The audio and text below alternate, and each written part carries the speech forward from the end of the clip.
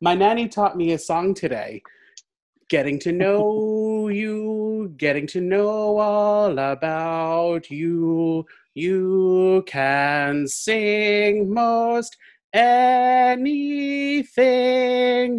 Today's movies, The King and I versus The Sound of Music. It's movie deja vu. Movie deja vu.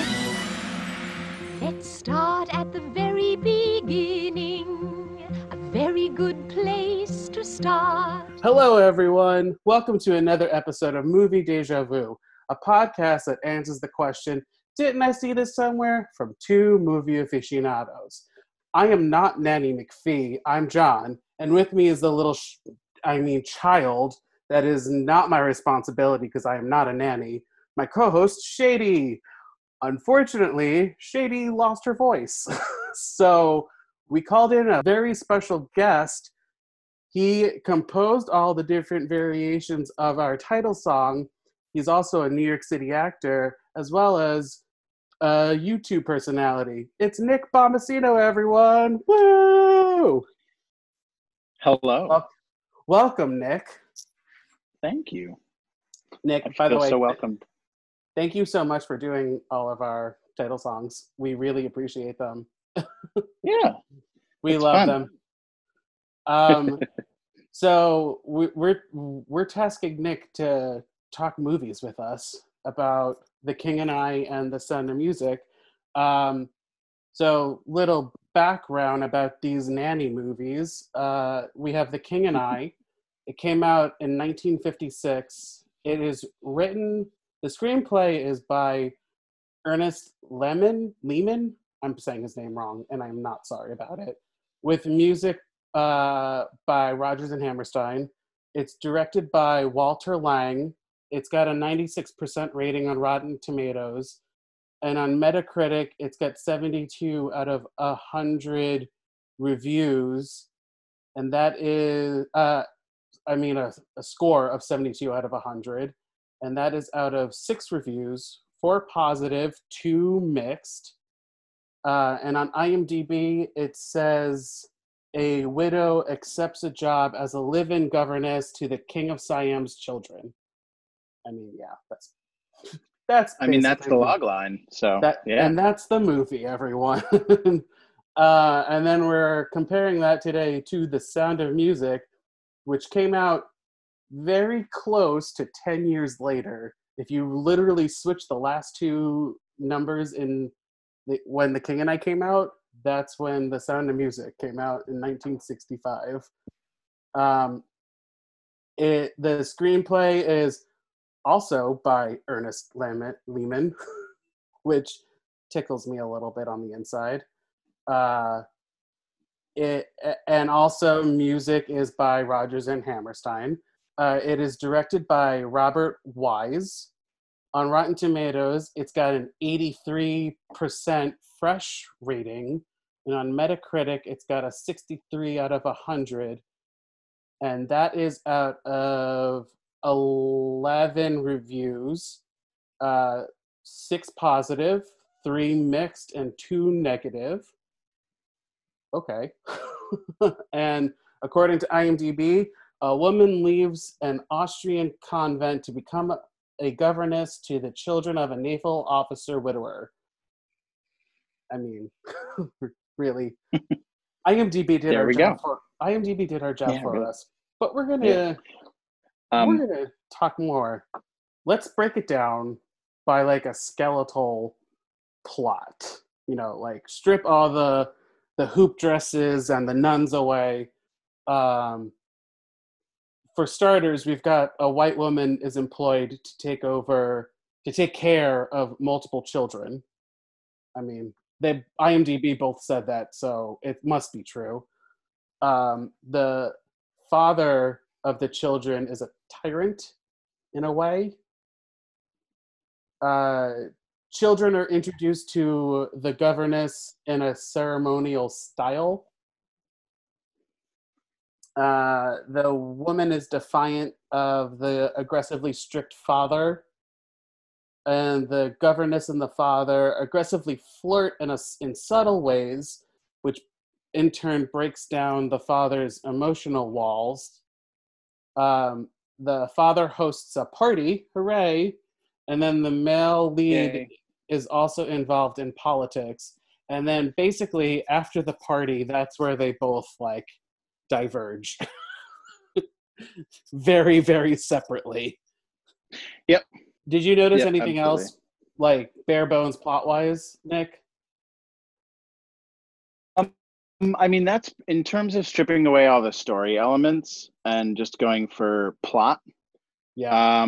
That's pretty much it. I mean, you can kind of break it down to say that the significance of it is the Sound of Music as a third act, like pretty much fully entirely. And even though it's split up in an intermission and traditionally it's a 2-act show, if you're talking about the story, there's a third act after kind of after the wedding almost. So there's a little bit more to that movie.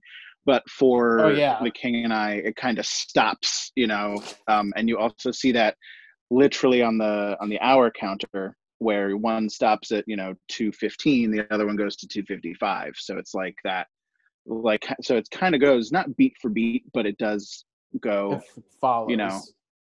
It tracks basically up to that point. I mean, I guess that's plot. I'm starting to think about character, but yeah. I'm not gonna lie, Cool. This is my first time ever watching the King and I. I've never watched it before doing this episode, and I think this is Shady was the one that suggested this, and I was just like, they are the same movie, and watching them, I'm like, oh, I get it, because even in the music, they're the same. Not necessarily musically, but like the meaning behind each song is similar. Right.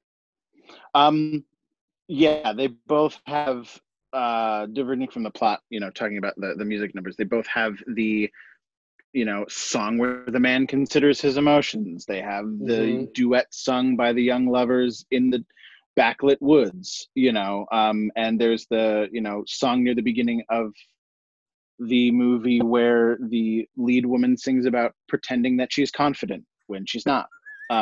So it very much is sort of similar strokes as far as that goes. I mean, I have confidence in me. That's all I gotta say. I mean, I've got confidence in sunshine and in rain. But yeah, you also have the Rando song, the Little House of Uncle Thomas and the Lonely Goat Herd. That the Little House of Uncle Thomas, that is like, I don't have my notes with me, and they're not right next to me, and that's so upsetting.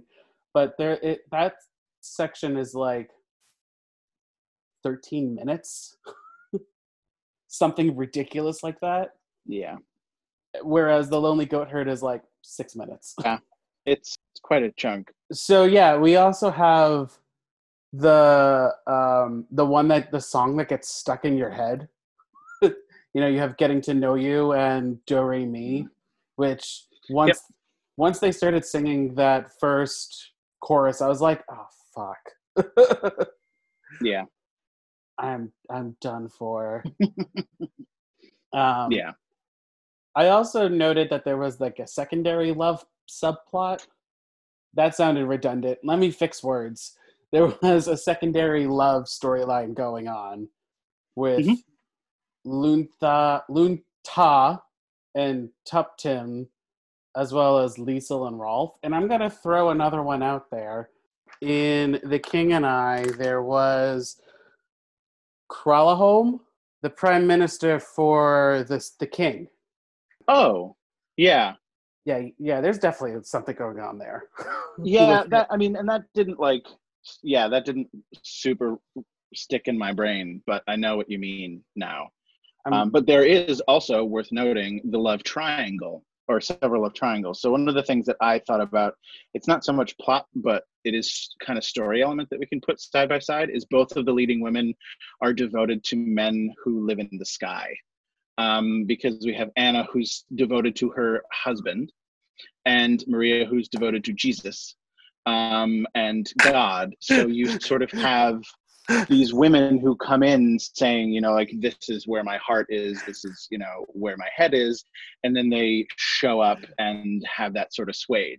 The one interesting piece of King and I that you don't get in terms of this love plot thing is, well, in King and I, you get Edward, who comes in, the, you know, the British dignitary, and they had a history from before when she was married, and it's not very big. It's obviously just a sort of thrown in there as part of the main love plot, but you don't really have that in Sound of Music, except when Maria goes back to the Abbey.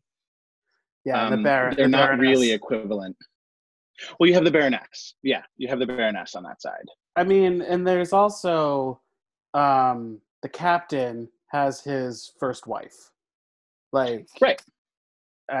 There's got to be there's something there. It's never really said out loud, but you can tell that, like, he's stricter because she's gone. Well, yeah, and I mean, they do say that, you know, after she left, that's when music was not allowed in the house, and that was sort of when he started running the.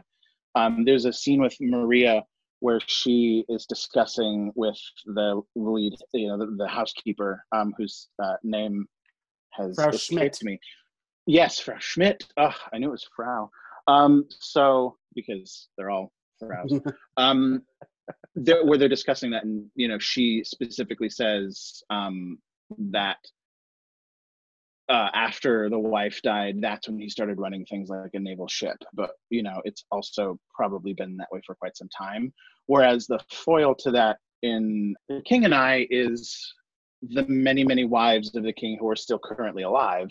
And it's not quite the same, because his, you know, inspiration for running the house the way that he does is that he's the king. Yeah, and he's just very stubborn and used to getting his own way until Anna, is that her name? I almost said Maria, yes. And I knew that was wrong. In my head are many facts, of which I wish I was more certain. I was sure. I actually read from a IMDb trivia this whole thing about comparing the songs, and I did that before watching The Sound of Music, rewatching The Sound of Music, and I was like, oh yeah, they're right. Like Shall We Dance is the Landler, Landler. I can't speak German or Austrian to save my life. The waltz, basically. Mm-hmm. Like that's the same thing. And Whistle a Happy Tune is My Favorite Things. A Man Who Needs Your Love is Climb Every Mountain.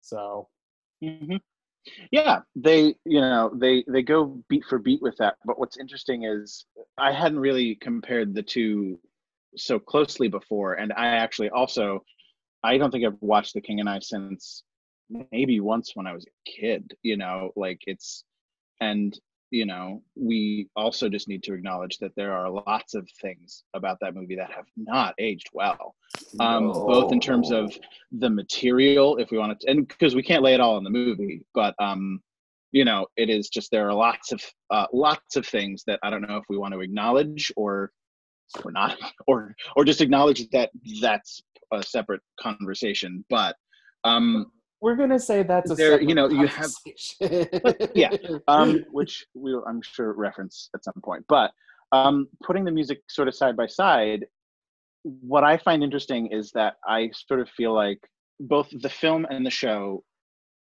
for King and I, it's like the last of a period, and then the Sound of Music is the first of a period, very much so.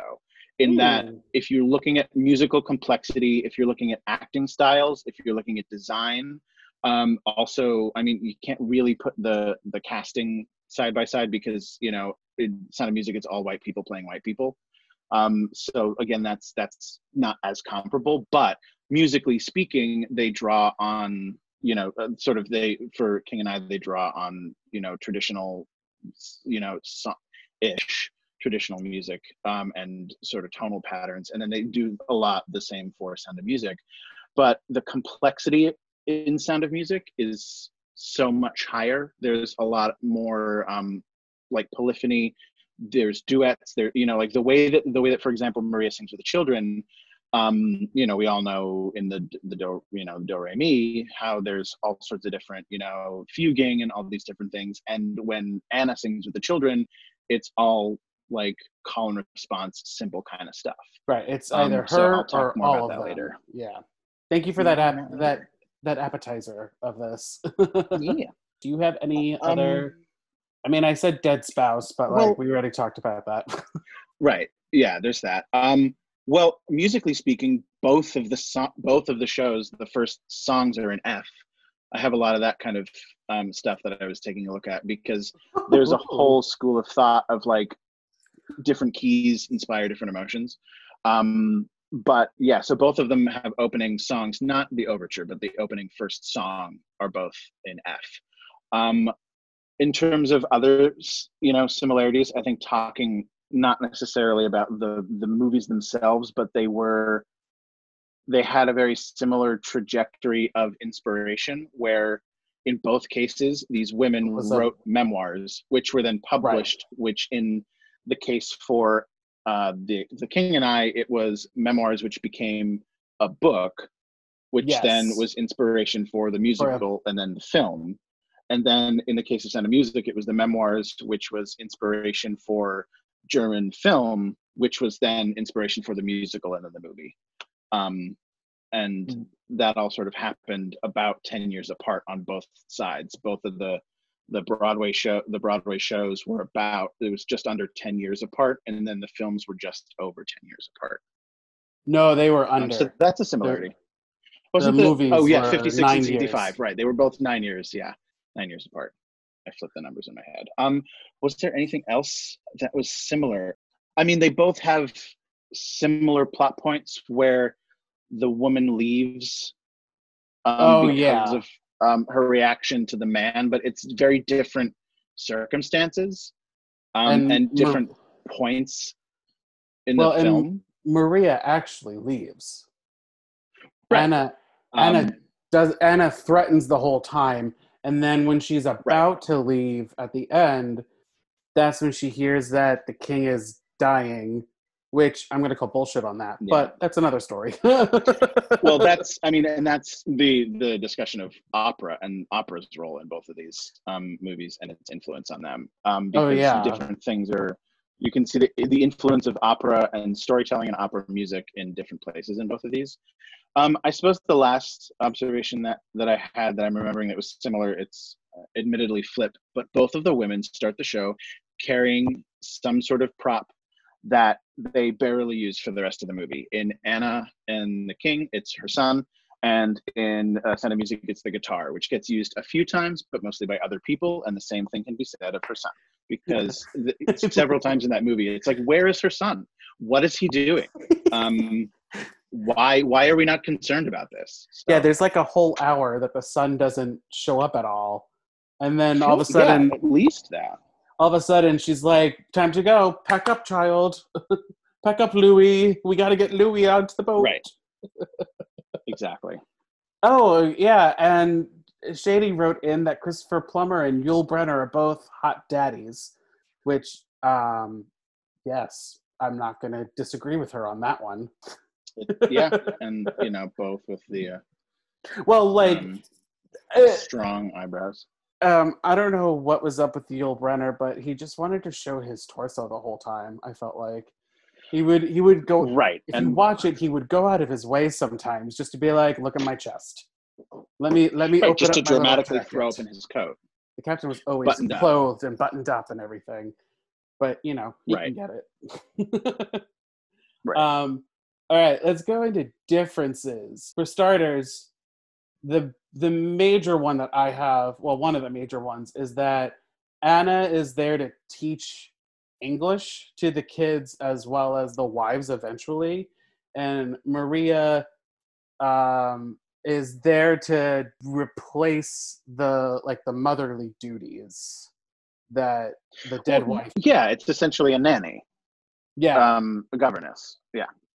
and it feels like Maria cares more about the kids than Anna did. Yeah, I mean that gets into, I think, the iceberg that I was approaching earlier of the differences of the period of time of these movies and these stories, because a lot of what we owe to, I think, the relationship that we get to see with Maria and the kids are because of the movie being made when it was made, and also a credit to Julie Andrews' acting, which I posit is much more realistic and ahead of its time than most of the other acting in the movie. Aside from maybe Christopher Plummer, but he's so even keeled, Navy pun, that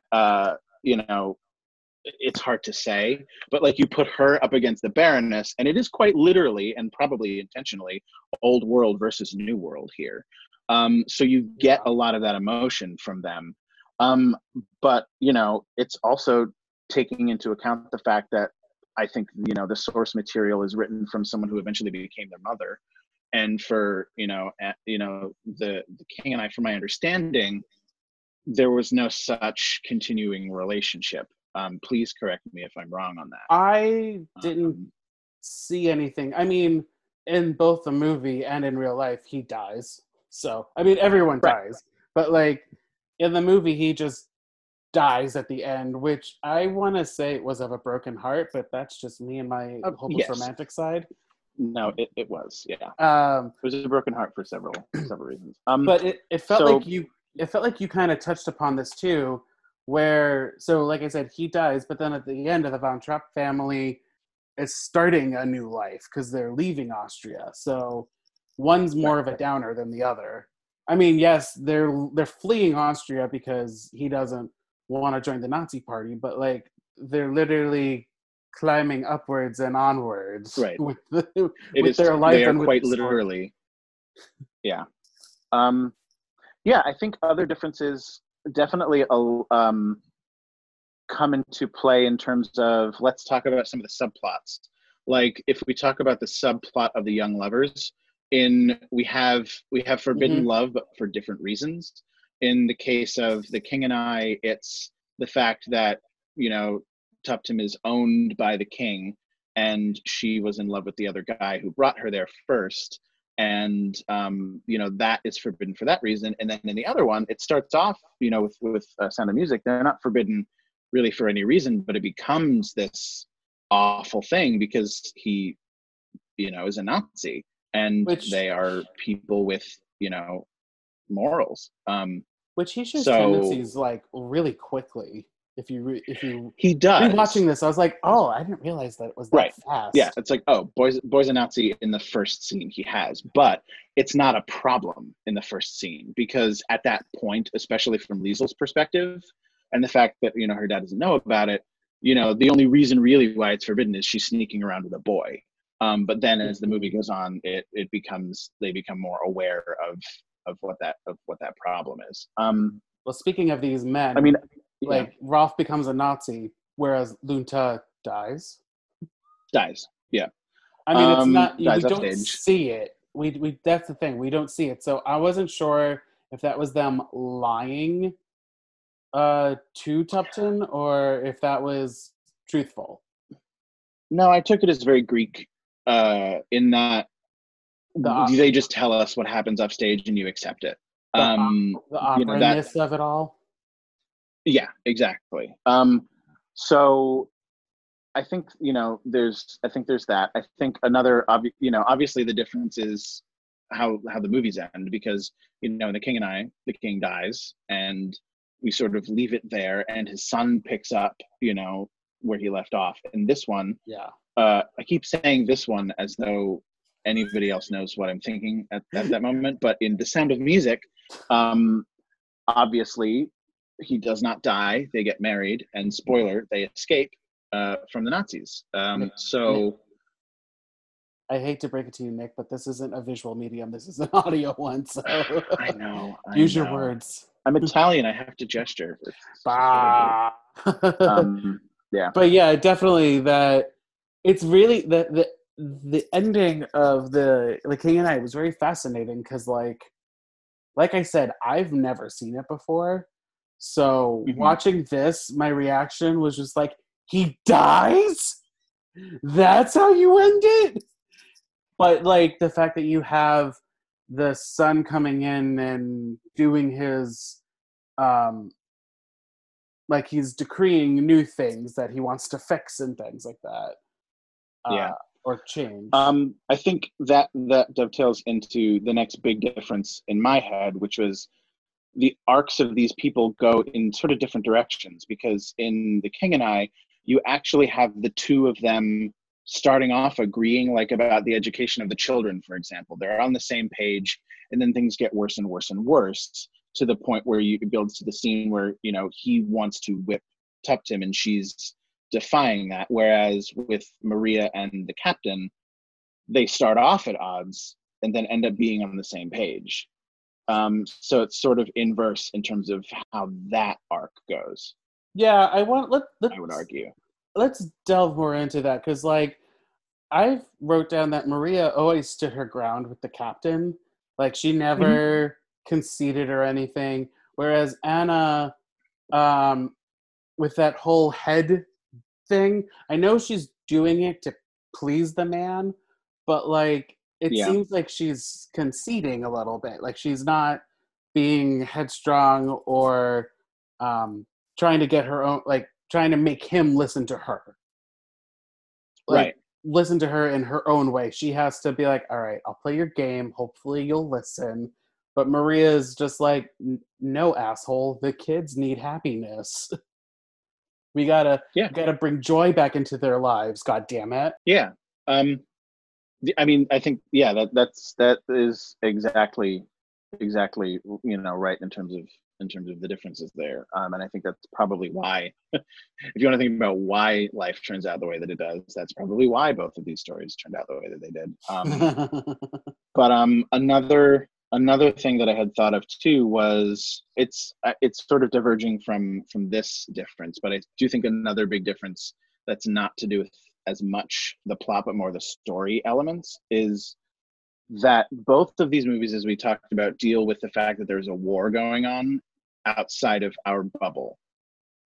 In The King and I, it's the Civil War, and all of the tumultuous changes in the British Empire and everything that's happening in the mid 1800s. And then with The Sound of Music, it's the start of the Nazis sweeping, because you're talking about Anschluss and all of that. In the case of Sound of Music, it actually happens there. We deal with it. It hits there.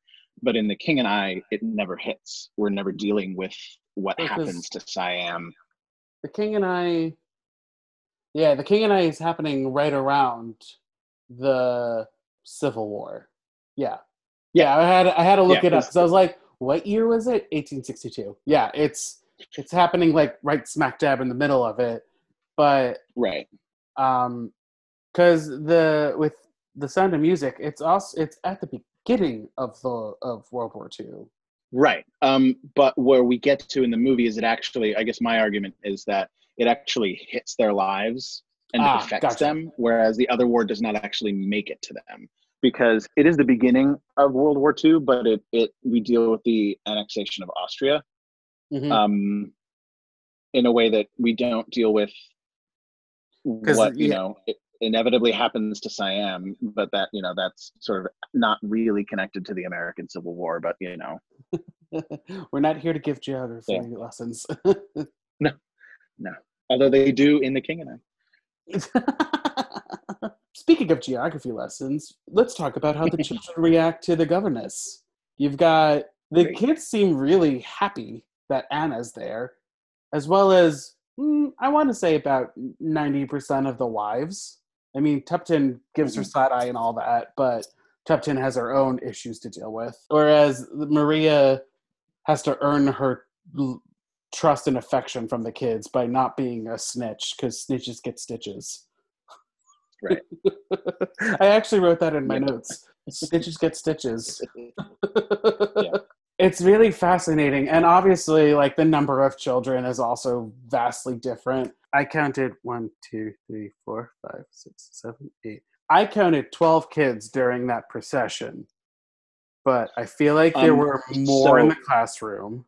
There were more in the classroom, but not only that. For the most part, we kind of got like the top 15 kids. He says that he's got 106 children, and there are 5 more on the way. It's a lot of kids. Sorry, For 13. him, and of course, we never see them. There are 13. I forgot. I wrote twin princes as one line. I didn't count it as 2. Right. Right. But yeah, which is like a fun thing that we don't see ever again. He's got the a fact lot. that, you know, he's got a lot of stamina. That's all I gotta say about him. Yeah, but I mean, that's also like huge difference right there. Is, you know, not even something that I made a note of, but is glaring, is that like we don't get to know the kids in The King and I. We only really get to know the prince, and that's really from like 2 or 3 scenes where, you know, he's, you know, we get a little bit of his arc. We don't, you know, we see them, and, you know, we see scenes with them, but we don't develop a relationship with them, possibly because there's 106 kids. You ready for this pronunciation of it? I am sure. Prince Jaffa Chulalongkorn. I did it. It was much better than Battle Royale. But continue with your point. I'm sorry.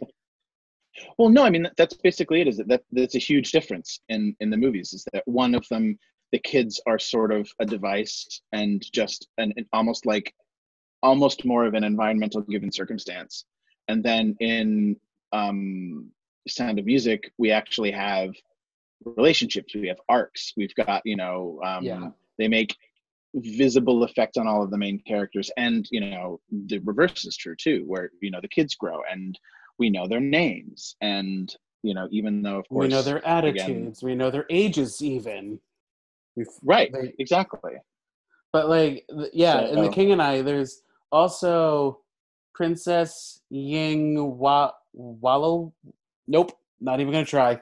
There's another princess, but like, there's only 2 children that have names. Not just, we know about Chalfa. Right. We learn more about him because he gets more lines, obviously. But the princess only comes in at the end again and be like, "No, tell Anna to stay," or whatever she says. I don't remember. Right. There was like 5 wives that had names, but there's clearly like 20 in the scene. Yeah. Yeah, and then obviously you have Anna was married to a real man, and Maria is a nun married to Jesus and all that. That's another difference too, where we don't know anything about Maria. I almost said Maria. Anna before the movies start. Like we don't know anything about her life before she gets off the boat, or she's on the boat. Right. We know very, very little. And we have a whole song about Maria that we get twice in the movie, where one time is definitely not appropriate. No, it's like, how do you solve a problem like Maria? Marry her off. So it's great. Issues. Yeah. Were there any other differences that you've noticed or can think of off the top of your head? Right this second. Go. This second? Well, there is no complicating love interest, interestingly, for the king in The King and I, because he has all of these wives, but they're not presented as love interests. His conflict is between him, like 2 versions of himself. I didn't write that. I didn't even say that like, in The King and I, the love story between Anna and the king is not fully realized because he dies. Not only that, but I noted this, that the whole love story actually really only becomes put on the table with half an hour left in the movie. You can kind of make an argument, I think, that like the grounds for that were laid a lot earlier, because, you know, it's tied into their it's all in like the looks and the head thing, you know. Right. Yeah.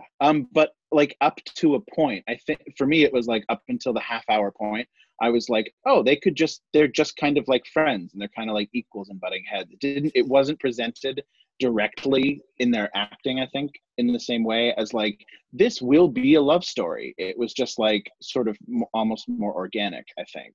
Oh, I read it. I read it as flirty. Finale of Act 1, where that's where they're praying and all that, and he's going lower and Yeah. lower and upper Yeah, and true. down. Yeah, there's that whole thing.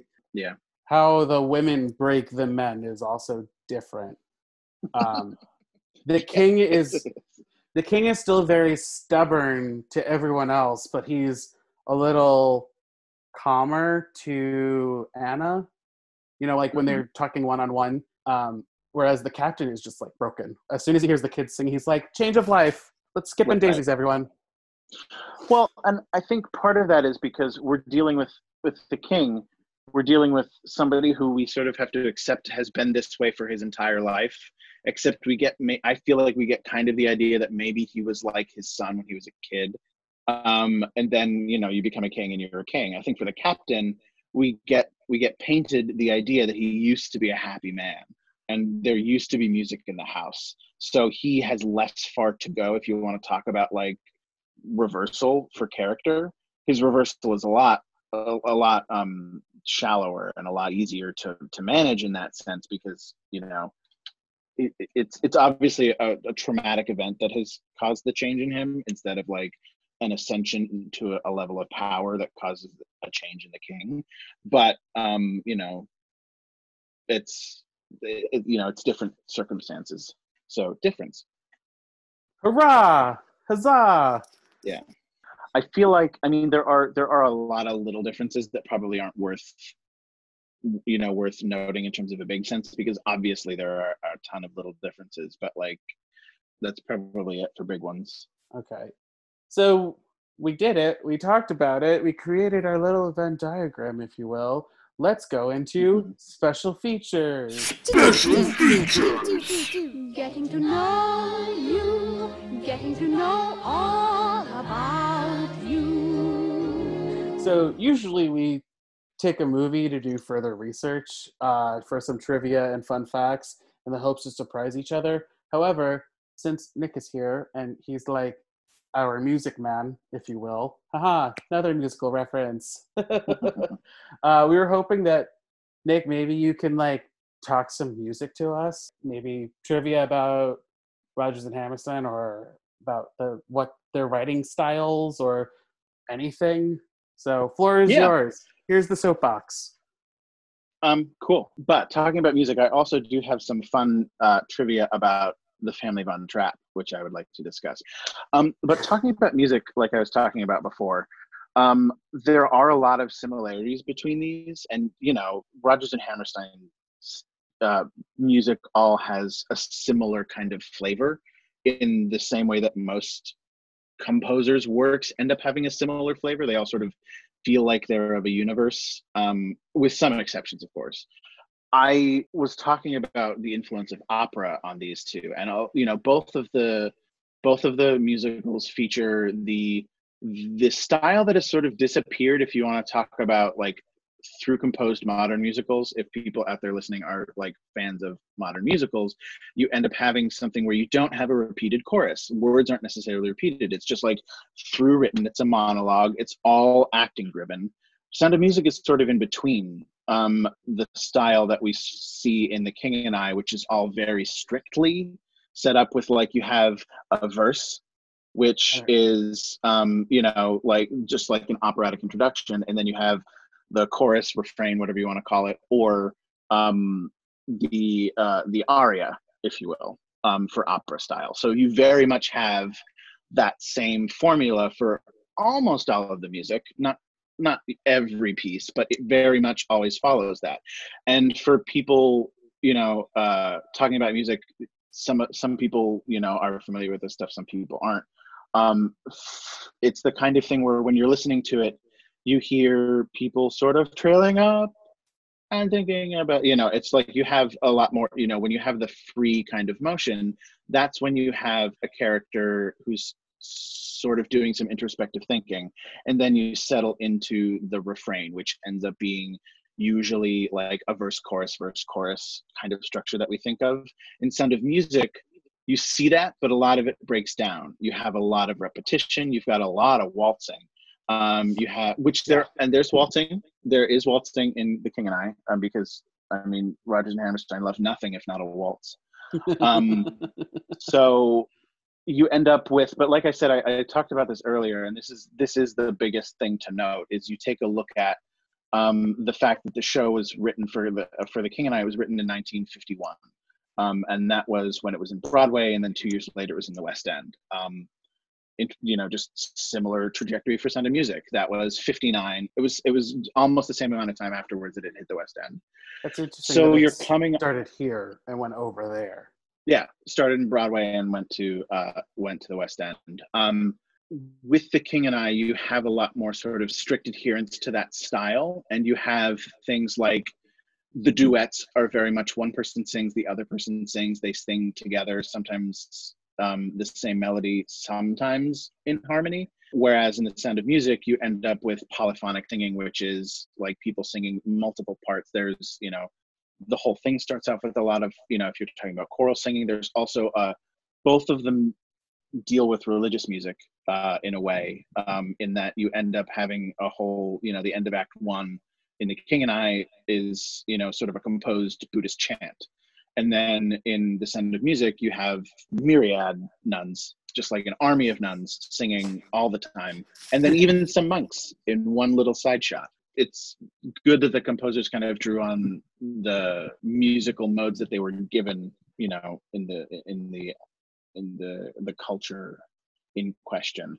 And then some of the stuff that I made notes of in terms of the key, you end up with like I said, so you end up with the opening songs both in F, which I think is interesting. When you say when you say the opening song for... So yes, opening song, Whistle, A Happy Tune is an F. Whenever I feel afraid, I hold my head erect and whistle a happy tune so no one will suspect. And then The Sound of Music is an F.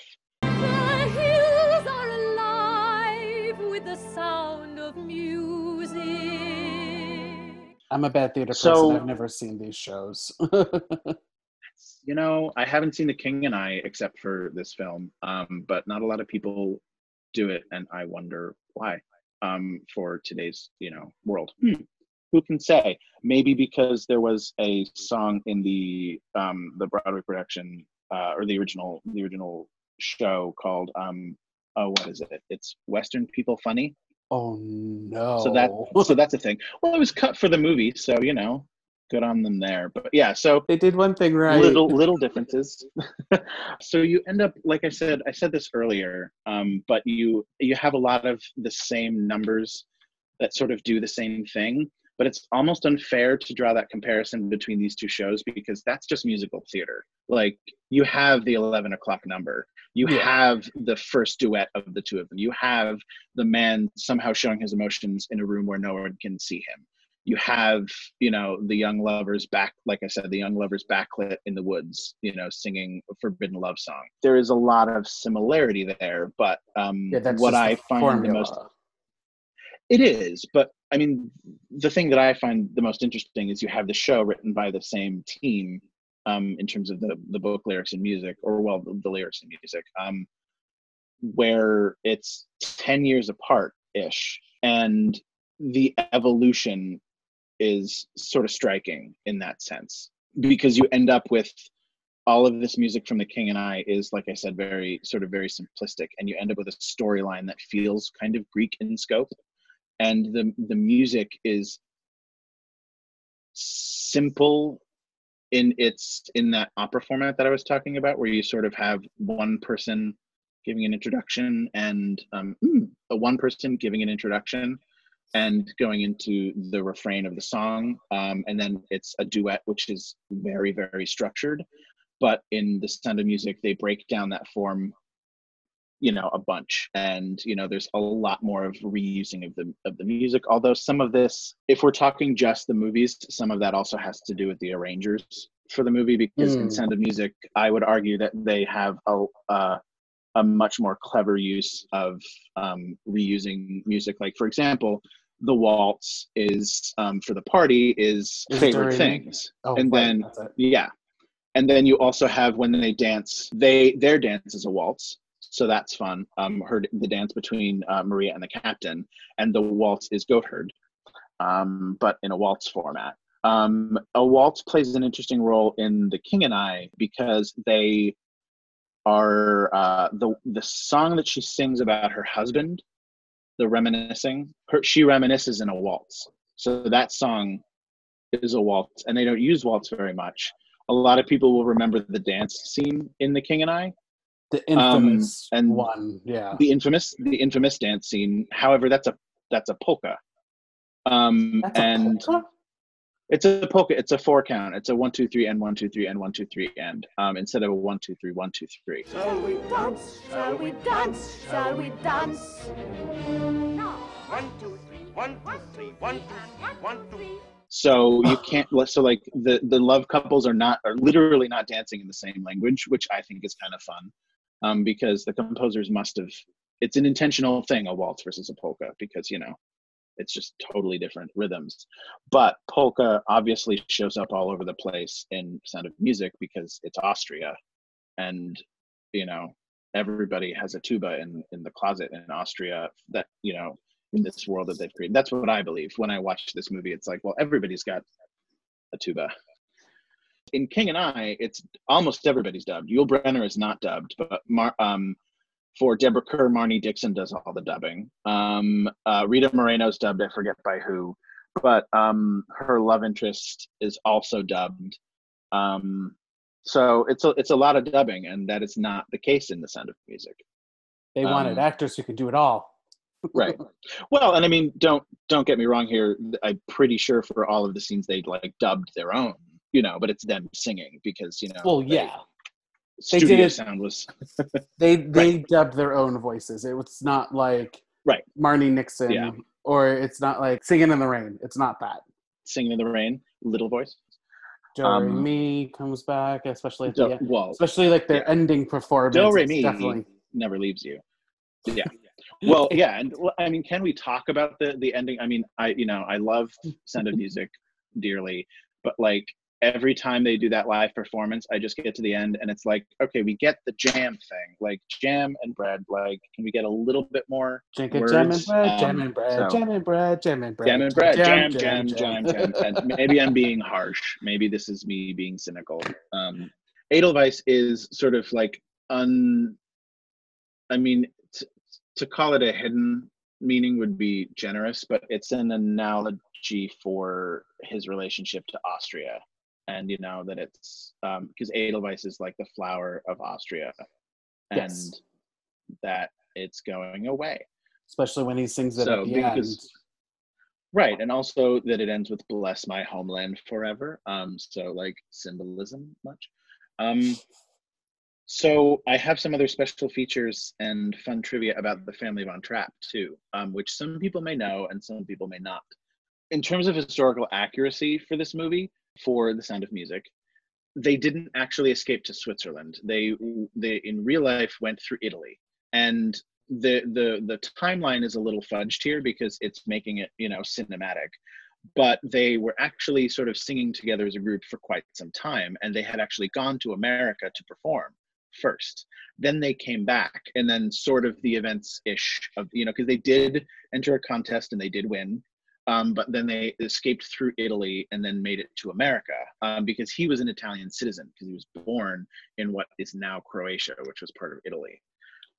So they escaped through Italy to America, and they tried out Pennsylvania for a bit and were like, no thanks. So they went up to Vermont, to Stowe, which if you can go there or see pictures of it, you kind of understand why, because it's right in the middle of the Green Mountains, which are not as big as the Swiss Alps, of course. But they went up there and they bought land and built a lodge. And originally it was called Una Coram, I think it was One Heart, but then it's now known as, and was soon after, as the Von Trapp Family Lodge. And this is in Stowe, and it's like a ski lodge, and you can go there, you can stay there. They're all buried there, or most of them are buried there, including Maria and the captain. And they have it's a giant Swiss chalet kind of, it's just like they've got tons of tiny little houses that you can rent, but then also a giant you know, big, like it looks like a ski lodge, like a Swiss ski lodge kind of thing. And it's up there in the hills. So they all kind of settled up there, and they performed as a family for a long time after that. And then the kids kind of went their separate ways. Georg died. Georg and Maria are also about the only two names they didn't change, because all of the kids had different names. But Georg died, and they kind of brought in different people into the family. So the Von Trapp family singers, they have music, you can find. They performed professionally for a long time, and then sort of threw in the towel. And then a bunch of them went to do missionary work. I forget where, maybe Malawi, but don't quote me on that. Look it up for yourselves at home, children. To the three listeners that we have still. Yeah. Then they came back. And Maria kind of ran the lodge. So up there, they also have a brewery. If you've ever had Trapp Ale, that's Von Trapp family business now. And they have a brewery there, and you can go and you can have lunch and have beer, very Austrian. They have delicious pretzels.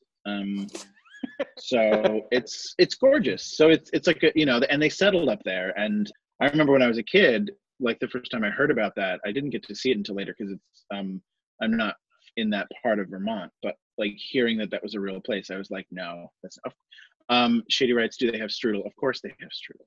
So the building is made of strudel. You can like, it's like Hansel and Gretel. You like eat it. I'm gonna propose this now. Shady, Nick, post-pandemic status. We're going, right? Great. Yeah. Special feature.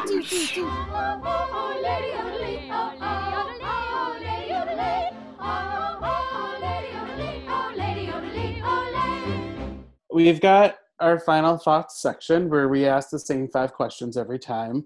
Nick, I'm going to ask you these questions. Shady, you can write in your answer if you feel like it. Do you, off the top of your head, do you think that there are other movies like The King and I and The Sound of Music? Doesn't have to be a musical in this case. The ones that I can think of is Mary Poppins, where, she comes in, fixes everyone's lives in a way. And it's, of course, Dame Julie Andrews. So got some royalty and some more beautiful music going on. Yeah. Bringing Down the House. Oh. Also a similar movie in much the same way. I've never seen Nanny McPhee, but I want to assume it is similar. I have not seen Nanny McPhee. Okay, Shady agrees with me. Great. Next question. Did we like these movies? Yes. I love The Sound of Music. I mean, I've watched it millions of times as a kid.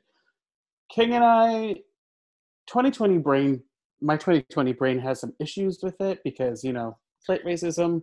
Yeah. But I will say with I like The Sound of Music, and I always have. So I suppose that's an unfair advantage there. But for The King and I liked watching it more than I thought I would based on my memory of it. Even though I did sort of allude to my feeling that it's a little bit antiquated.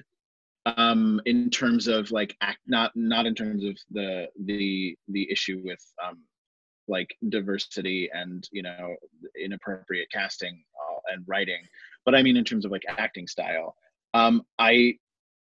It was a good exercise to watch. I found it interesting to watch.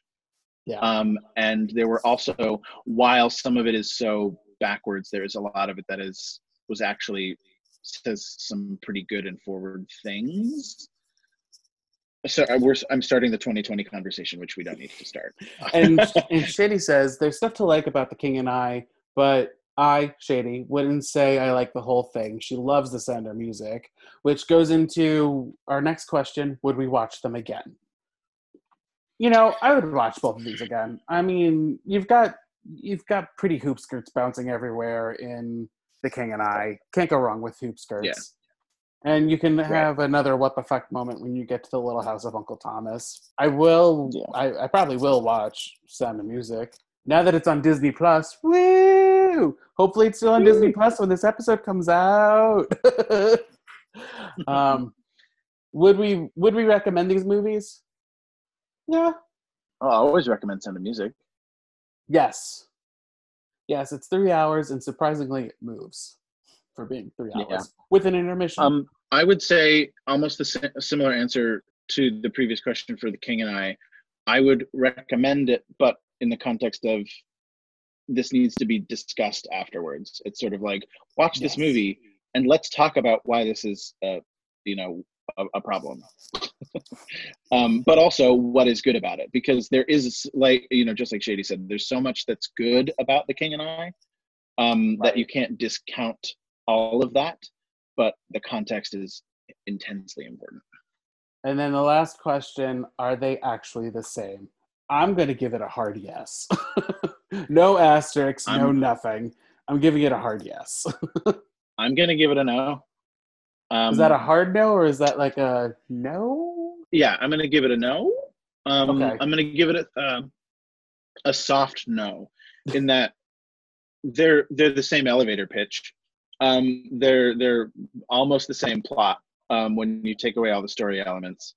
But it's almost like two writers had the same idea, and then they were like, I'm going to write my show. No, I'm going to write my show. In terms of a plot and dialogue standpoint. And then they diverged because, it's almost like they were based on the same person. So, Shady, In I'm that assuming sense. you give it also a soft no with this sentence that you wrote in, where The King and I Like seems that. like a rough draft of what would eventually become The Sound of Music, if that makes any sense. Yes, it does. But to Nick's point, and to absolute also sense. tie in other musicals, because, I am a theater nerd, it's like Phantom, where you have Copett's Phantom and then Andrew Lloyd Webber's Phantom of the Opera, where it's the same Right. story, but like they wrote different things and they made things a little different here and there, but it's the same. Boil it down, same story. Right. So that's it. Nick, do you have anything you want to plug? Do you want people to follow you on the Twitter? Do you want people to stalk you on Instagram? Oh God. I don't think I've tweeted since 2017. I don't really use Twitter. I should. I'm on Instagram. You can follow my name. But I don't have a lot to plug right now because everything that I was working on, is, with most of us, I'm sure, is indefinitely paused because of the pandemic. I'm sorry. We're not talking about the bad things. We're not bringing this into the house. We're not bringing realism. I'll just say this. I have a lot of projects that are in development. There you go. So nothing to plug right now, but if you do follow me, you'll see some stuff popping up later on. And what is your YouTube that I mentioned earlier that you can God. watch Nick's mashups from 10 years ago? And that is how I met him. Special features. My mashups, you can also find that it's on YouTube. It's Monday Mashups. Some of them aged well, some of them did not age well. On that similar discussion in terms of how material ages over the years. I made a bunch of these mashups 10 years ago, and they started off as a weird fun project, and it was what do I do with the fact that I just did a cappella for 4 years and have all of this pent up energy in me to make harmonies? So I just I arranged a bunch of songs and did some mashups that Glee wish they had. Look for the Brady Bunch one ? And you'll understand what that means if you check them out. Yeah, you will. Nick, we actually should have had you on last episode too. We did last episode Pitch Perfect in Eurovision Song Contest, the story of Fire Saga. I know. I'm sorry. Do you want to retape that one? Do you want to have me give in some comments? I will talk about both of those movies until you fall down. Trust me, I had to rein Shady in because she wanted to talk about Iceland for 5 hours, and I was like, "We're not talking about Iceland." I think we're both in agreement, Shady and I, that we would love to have you come back on. Cool. So my personal Twitter is John_watches_movies, and that is @moviesjohn, and John has no H, and cookies. Shady's personal Twitter is @CookieO'Shady. If you want to write to us about your love of The Sound of Music and or argue that The King and I is a lovely film, you're more than welcome to. You can email us at moviedejavupod@gmail.com. That is moviedejavupod@gmail.com. We're also on Instagram, woo, where it needs some help, guys. Please give us some likes. We're at Movie Deja Vu Pod, and then we're also on Twitter. We're at Movie Deja Vu, no pod, because why? We love continuity.